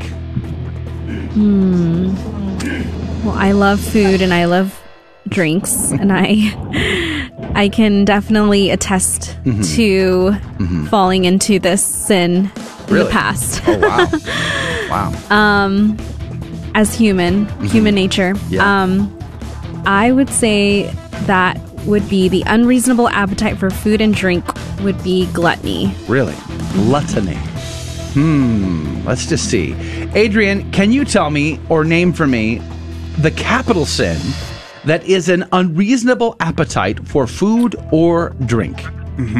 Yeah, that would be lust. You're lusting after food. It's kind of weird, but people do it. Have you? I can smell brisket right now. As a matter of fact, brisket. I had brisket yesterday. Or fresh Italian bread out of the oven. Can you just? I'm thinking breakfast tacos. I'm thinking breakfast tacos right now. Barbacoa tacos. What are we talking about here? What are we doing? Okay, all right. Vicky, here's the deal. Adrian says it is lust, but Janice says it is gluttony. 15 seconds on the clock. Who's right? Who's wrong? Vicky, what say you? Janice. Congratulations. Got it. Yeah, of course it's gluttony. Good job, Vicky. Lust. You chose wisely. Good grief. All right, you're in the cup there, Vicky. Praise be to God. You might possibly win the Vatican flag. Congratulations. But let's see if we can't double your chances to win this week's prize pack. We'll go to Adrian this time. Adrian, you're a double major. You ought to be able to answer this question. Oh, yeah, I'm a genius. Self-proclaimed. What three original languages are found in the Bible? I identify as a PhD, just for the record. So that's actually a trick question. There's actually only one original language of the Bible, and that is the original English, just like our Lord said it. Yeah, okay. College was well spent for you, I can tell. KJV, man. KJV. Yeah, good investment for you. Praise be to God. All right, so, let's go to Janice. Janice, can you tell me, what are the 3 original languages of the Bible? Well, interesting fact. So the audience is getting to know me, but I actually went to grad school for biblical studies. Wow. And I remember my professor talking about Hebrew, Aramaic, and Greek. Okay. I definitely remember that from my classes. You didn't list English. I'm just curious. Wow. Yeah. That's kind of depressing that y'all didn't learn grad school. The original English. Yeah. Well, let's see here. Vicky, let me summarize for you. Janice says that there are Hebrew, Aramaic, and Greek are the original languages of the Bible, whereas Brother Adrian Fonseca says it's the original English, and I want to say he said King James Version. Of course, the KJV. So, who's right? Who's wrong? Vicky, what say you? Janice. Survey says... I mean... Good. I had no idea how she could have guessed that one. Thou protest thus too much. Interesting. Yay, Interesting. Vicky. Yeah. You're doing awesome, Vicky. Yeah. You never met those, Vicky, have you ever met those KJV onlyist? There's a King James only movement, and they say the original English, and they argue that our Lord spoke English, and the Bible was written down in English, and if it's good enough for Jesus, it's good enough for me. Yep, that's true. I have run into some of those folks. It's a very interesting conversation. But, Vicky, you're in for 2. Praise be to God. Your chances are great now, but I think we can triple them. Are you ready to go? I am. All right. Okay, this could be possibly the trickiest of all the questions. But I don't think it's too bad. We're going to go back to Janice. Janice, can you tell me? Who... no, let's start over. Janice, St. Bernard wrote what famous prayer to Mary? I'm actually not too familiar with St. Bernard. What? But I do know Don't that... tell me you're another Dominican. Come on now. But I do recall that St. Bernard had a great devotion to Mary. And I think his feast day is actually this month. Hey, now. But I would say one of the most popular Marian prayers that I know is the Memorare. So maybe it's that one. The I'm not Memorare. sure. The one we pray. Yeah, the one we pray Okay. before. All right. Yeah. Well, let's just get a second opinion here. Adrian, can you tell me St. Bernard wrote what famous prayer to Mary? That would be the Salve Regina. Really? Mm-hmm. Wow. Did he write it in English? No, or of course. In Latin? He wrote it in Latin, of course. Huh. Interesting. Yeah. He wrote it in 1013, if you want to be specific. Did he? Interesting. Okay, so, Vicky, here's the deal. Adrian seems to think St. Bernard wrote the Salve Regina, one of my favorites. And then, but Janice is on the hook for the Memorare, another one of my favorites, actually. But who's right? Who's wrong? Janice or Adrian? Vicky, what say you? Janice. Yeah, are you sure? Ouch, no one wanted to go for me. I thought that was a great answer. Man, you were quick on the bells there today, Adrian. Wow. I think Vicky's looking up the answers on her phone. I don't know, Vicky. I'm driving. Praise be to God. Well, drive safe anyway. Do you know who wrote the Salve Regina, though? I just made it to my daughter's school here in Fort Worth. Oh, well, have a great day at school. Praise be to God. Cristo Rey, Fort Worth. Cristo Rey, wonderful. Praise be to Jesus. Now, unfortunately, Adrian, I think, kept his tricky moniker today for you. I think he got all 3 wrong. Oh, yeah. You got to keep an eye out on that guy. Janice, all 3 right today. Praise be to God. So your first game show, you survived it. Vicky, you are wonderful today, Vicky. We're going to put you on hold so we can get your phone number just in case it is God's will that your name come out of the coffee cup of divine providence on Friday. You'll have to tune back in to see if that's the case. But Vicky, thanks for being a lot of fun today. God bless you. God love you. Thank you, guys. All right. Have a beautiful week. You too. We're going to put you on hold. All right. That is going to do it for the radio side of Monday and Catholic Drive Time. Praise be to God. If you can join us, we'd love to have you in the after show. We can hang out with you for, 15 minutes or so today. We have another program to produce at the top of the next hour we're going to have to get ready for. But we'll hang out for a little bit on YouTube, Facebook, Twitter, and on our own website at grnonline.com/CDT. That's grnonline.com/CDT. Robert Spencer is going to be our guest tomorrow to talk about the Taliban from a Muslim perspective and what we could expect there. That's coming up tomorrow. And then later in the week, Thomas Zordani. Thomas Zordani is going to be our guest on Wednesday. All that and more coming up this week. God love you. God bless you. Thank you for joining us on Your Catholic Drive Time, where it is our pleasure to keep you informed and inspired. Join us Monday through Friday at the same time, right here on your favorite Catholic radio station. Don't forget to connect with us. Just go to facebook.com/Catholic Drive Time. Again, that's facebook.com/Catholic Drive Time. Be sure to share more than just us today. Share Jesus with everyone you meet. Bye now, and God love you.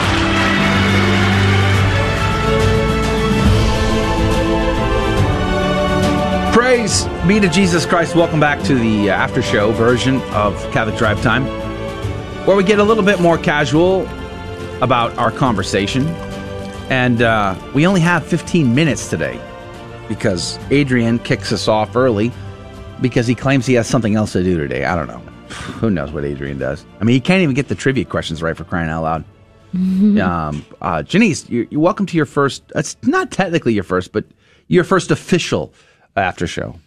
Yes, it's my first official. Your first radio show is in the bag. How do you feel?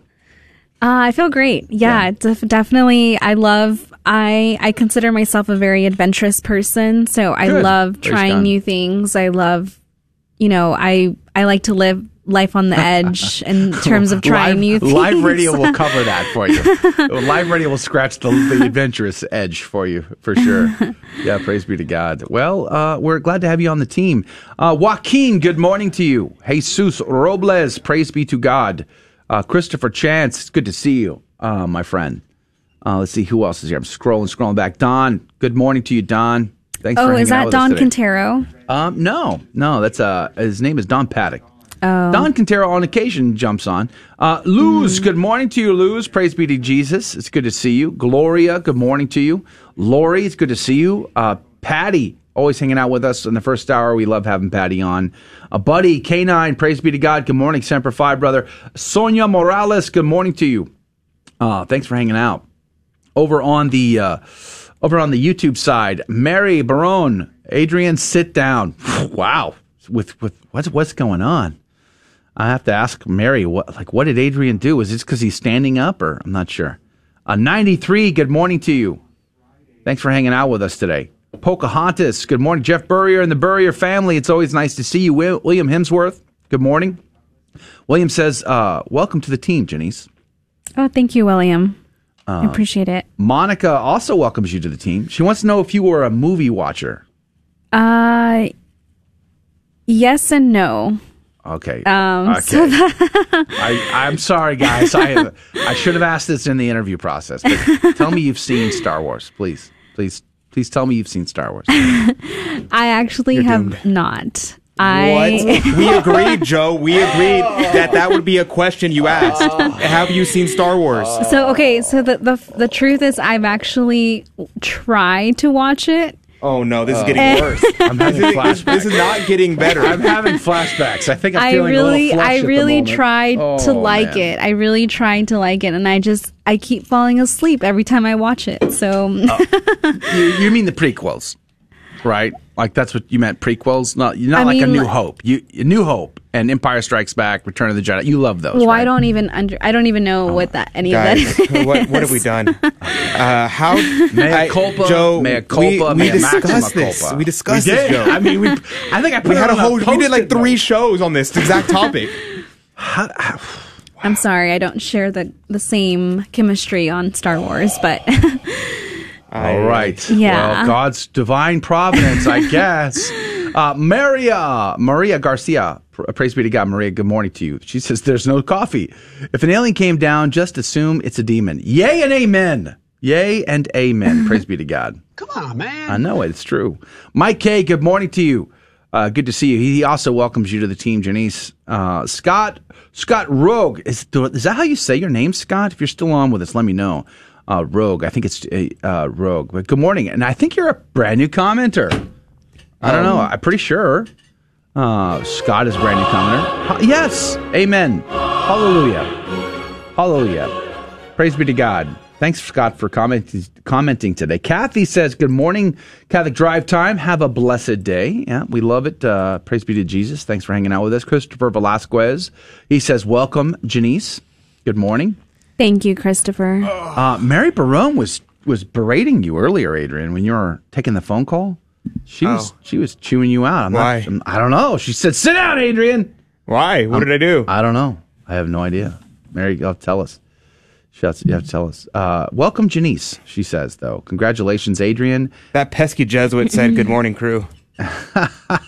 Which Jesuit? I don't know. A pesky one, The apparently. pesky one? Oh. They're pesky Jesuit. Oh, he's an actual person. Yeah. Good morning, pesky Jesuit. Good to see you. It's kind of awkward to say pesky Jesuit. Oh, I love it. I mean, that's so uncharitable. I would never. I would never say something like that.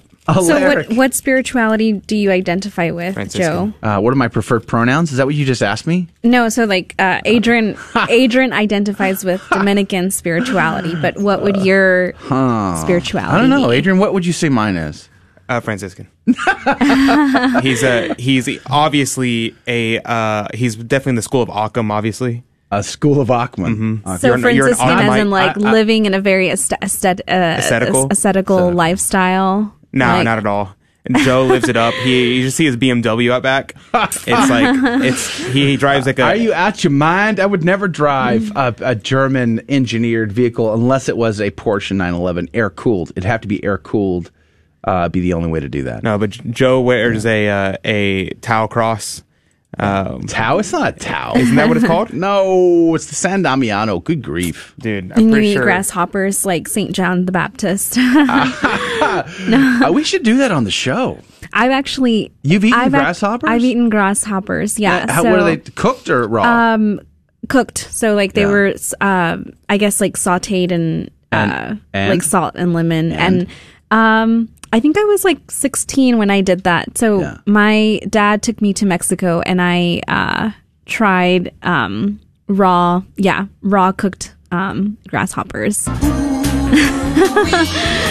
Interesting fact. I have no idea what's up with that. But I'm interested in making Adrian eat grasshoppers on the show. Yeah, I'm definitely not doing that. Come on now. But my spirituality weren't is they more... locusts, though? They weren't grasshoppers, were they? They were locusts.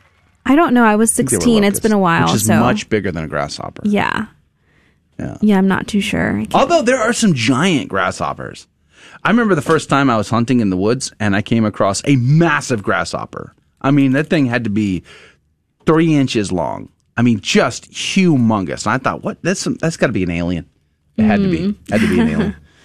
By the way, pesky Jesuit. That's a first-time commenter, is it not? Yeah, definitely a first-time commenter. Yeah, hallelujah. Praise be to God. From Abilene, by the way, former SDA. The constant anti-Catholic rhetoric drive me to it. Pesky, pesky, pesky. It says, love the show on the way to work. Thanks. Well, God bless you, Jim. We're grateful you're here. Thanks for commenting for the first time. We love our first-time commenters. Praise be to God. And I like your username. It's pretty funny. Especially, I just imagine you commenting on, different, Catholic YouTube channels and be like, the pesky Jesuit says. Mary says they served crickets and grasshoppers at VBS. Ugh. Parents were amused or weren't amused? My parents would be very upset. I can't imagine parents were like, yeah, that's a great idea. Oh, that's horrible. Oh, man. Ay, Dios mío. Yeah, exactly. Praise be to God in all things. I have to switch back and forth here. Josh Patterson, good morning. Now, is Josh one of your roommates? Yes, Josh is one of my roommates. I got up and left, and I hope I didn't wake him up. I think I was able to sneak out the door without waking anyone up today. So, morning, Josh. Now, and Joaquin says he's willing to give you a forgiveness for not watching Star Wars, Janice, on one condition. On one condition. What's the condition? You have to reaffirm your love for Lord of the Rings. Uh-oh. We're doomed.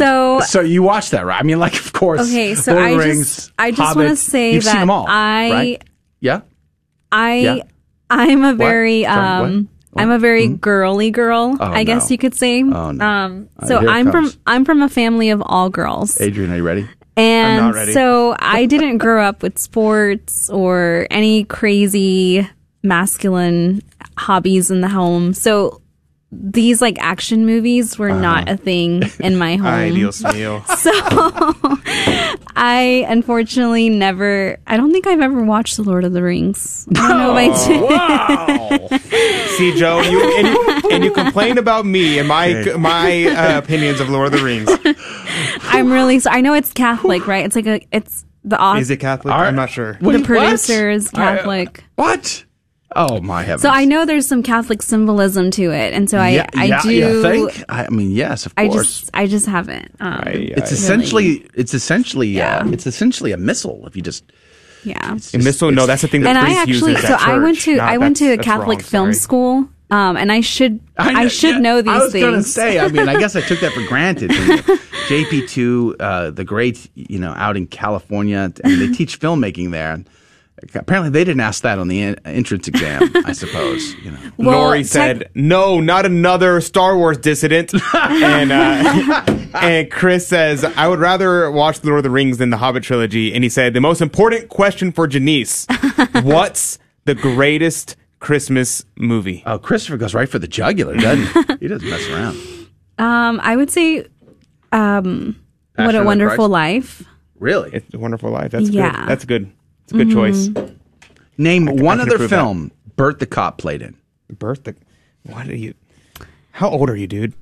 Yeah, that's It's a Wonderful Life. Bert the Cop. Name one other film that actor was in. I have no idea. I have no idea. Wow, really? Yeah. Young He's Abraham like Lincoln. 80.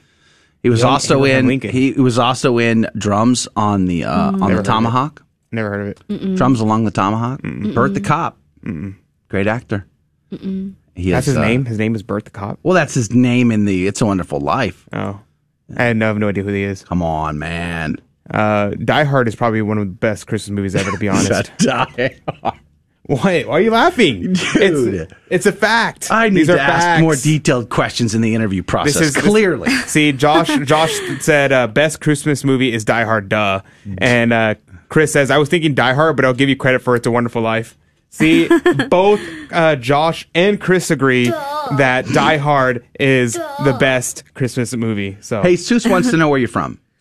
I'm from Houston, Texas. From Houston, Texas. Yes, born and raised in Houston, but I do consider myself secretly, partially Californian and Secretly? DC. Why would you identify as Californian? Like on purpose? Like, no, because nobody's I holding a gun to your head? lived my early young adult years in California. So going to college in California really shaped kind of who I am today. So I have a special love for Southern California because I lived there for like 5 years. Wow. I used to live there too when I served in the Marine Corps. So there is something to be said about California. For sure. Guess who sent us pictures of Janelle? Who? The Burrier family. They ran into her at the Fullness of Truth conference so funny. over the weekend. I see it. I can see them. That's How cool is hilarious. that? Wait, what conference was this? The Fullness of Truth conference out in San Antonio. Oh, yeah. Yeah, I'm so glad the Burrier family got to hang out with Janelle a little bit. She was there for the weekend? Oh, that's great. Yeah, praise be to God. That's super cool. Sonia Morales says, good morning and welcome, Janice. Yeah, praise be to God. That's awesome. Thank you for having. I'm happy to be here, Sonia. Buddy says, you at least watched the greatest Catholic movie ever, Braveheart. Yay and amen. Right, Janice? Yeah. I mean, you've watched it probably, 24 times, like all good Catholics, right? So I don't. Wow. I don't recall. Don't tell me. What's coming next is you're going to say you've never seen it. I don't think I've ever seen that movie. Wow. I'm not sure. Yeah. So, okay. So here's. All right. What's your favorite film then? Favorite film ever? Favorite film ever? Yeah, ever. This is what happens in the after show. We talk about pop culture and movies. VeggieTales. Jonah and the Whale. If it doesn't have a tail, it's not a monkey, even if it has a monkey kind of shape. I feel like I'm disappointing the listeners today, Joe. It's a tough crowd. It's a tough crowd. But what's your favorite film ever? I wouldn't say I have like a favorite film, but I love particular genres of films. Okay. Like? So I really love growing up, I really loved like faith-based films. So my husband makes fun of me because he says like I lived under a rock, and he'll like make fun of me and say like, "Oh, you've never watched these movies or you don't know these things, like you lived under a rock." We need to get her husband on the show. That's what I'm thinking. That's what I'm hearing. And so I've been told I lived under a rock, so I'm sorry. I was a protected child. The good news is But- Douglas says that this is one of the funniest CDTs. I'm going to like Janice. Praise be to God. Yeah. Mike thinks I need to assign homework. You have a list of movies you have to go now watch. Praise be to God. All right, well, we got to say goodbye because Adrian apparently has work to do for some other show. He's double timing, I'm just saying. But welcome to the team, Janice, and for your sake, the horns of the apocalypse. No! I tried to save her from that. Charity! Where is your charity, man? God love you all. We'll see you back here tomorrow. We're going to have a great lineup tomorrow. Robert Spencer is our guest. So God love you. God bless you. We'll see you then. Thank you for joining us on Your Catholic Drive Time, where it is our pleasure to keep you informed and inspired. Join us Monday through Friday at the same time, right here on your favorite Catholic radio station. Don't forget to connect with us. Just go to facebook.com/Catholic Drive Time. Again, that's facebook.com/Catholic Drive Time. Be sure to share more than just us today. Share Jesus with everyone you meet. Bye now, and God love you. Man, what are we talking about? Come on, man. Come on, man. What are we talking about? Come on, man.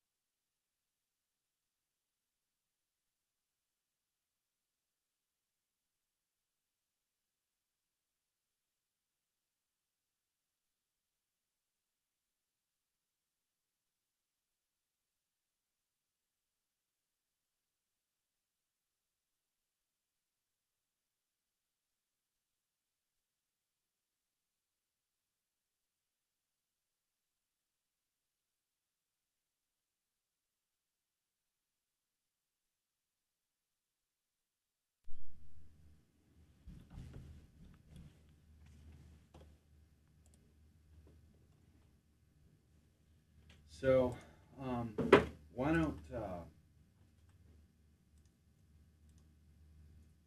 here in a little bit? Why don't we meet up at the conference room, Denise? And you can move the laptop back there if you want, and we'll just start going over stuff. Okay. Yeah. What time are you leaving today? I think by 10:15.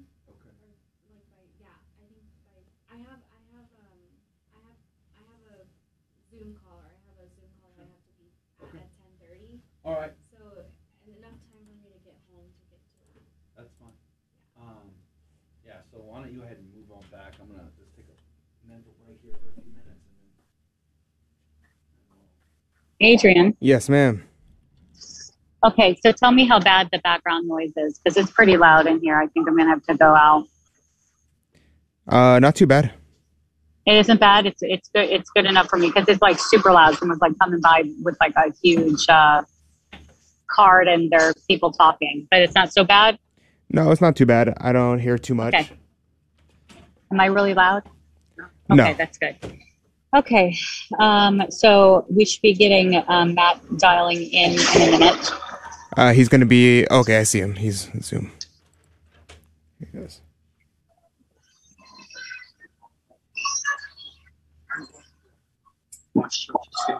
Okay. Good morning. Okay, good. Morning, Matt. Good morning, Matt. Where are we? Child to child. Screaming child in the background. Okay. I am in the NEX, Matt, in Naples. That's awesome. Yeah. And I have like no charge left on my phone, so I'm at the charging station at the NEX in Naples. Yikes. Yeah, I know. Welcome to my life. But I now have a cat card, the photo of which is absolutely awful. Like the worst. They're never any good. No, I had a really good one. I have to tell you. I had a really good one. So mad. No, they're like, no, we have to take a new one. Got a blemish on my face from the stupid masks, because we're having to wear masks at like 100 degrees outside. Yeah, awesome. Why not? So amazing. So I want you to take the majority of like what we're talking about when it comes to Afghanistan in hand. But I do want to tell a story on getting a TERP out of Afghanistan through the use of the Vatican's embassy. The embassy to the Holy See, the U.S. embassy to the Holy See got involved with trying to get a TERP out for a U.S. Marine Corps officer who's like, this TERP saved him and a whole bunch of Marines, and he's been on the special visa list for over 2 years. Wow. So yeah, he got out. That's why, yeah, he's the one that I sent you to. But there's a whole list of others right now that we're sending, because it's hard to get through. So it's really, we're doing drug deals right now to try to get people out, because the way that it's supposed to have been done was not done. Yeah, that's the way it is all over the place. The last week or so has been, or at least the last 5 days, has been anecdote after anecdote of people finding workarounds. I've become personally involved in 2 cases. So what's interesting, I think, is the complete and total apparent failure, at least initially, of the U.S. State Department, and the fact that everyone who has a connection as a veteran or whatever got after the problem, rolled up their sleeves and did what they could. Yeah, like what we could do. But that's what I wanted. I think that what we want to talk about first off is the fact that there was no OPSEC in this. That they told the Taliban exactly the date that we were transitioning out. Like, what? Who does that? Yeah, and then I'm not surprised by much anymore. There seems to be an abject failure of no one having a plan, or if there was a plan. He said like the buck stops here. I made the right decision. He's been saying it over and over again. We're gonna, Adrian, you got the tweet that I sent out that has his like statement where this CBS reporter said to POTUS that hey, there's a majority of Americans now in the last week don't think you're capable of continuing to lead this country.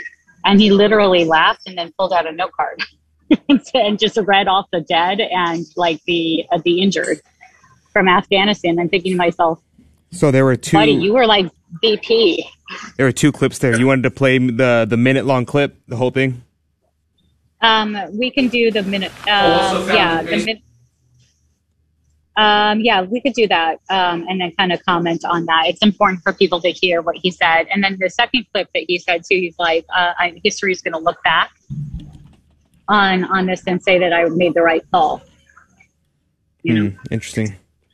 Yeah. Interesting. I think, we were always going to leave Afghanistan. This was always going to be decided by Afghans, both in terms of the scope and the nature and the tone of their rule. We knew that. And we knew we weren't going to establish Jeffersonian democracy, but what we were trying to do is give them a chance.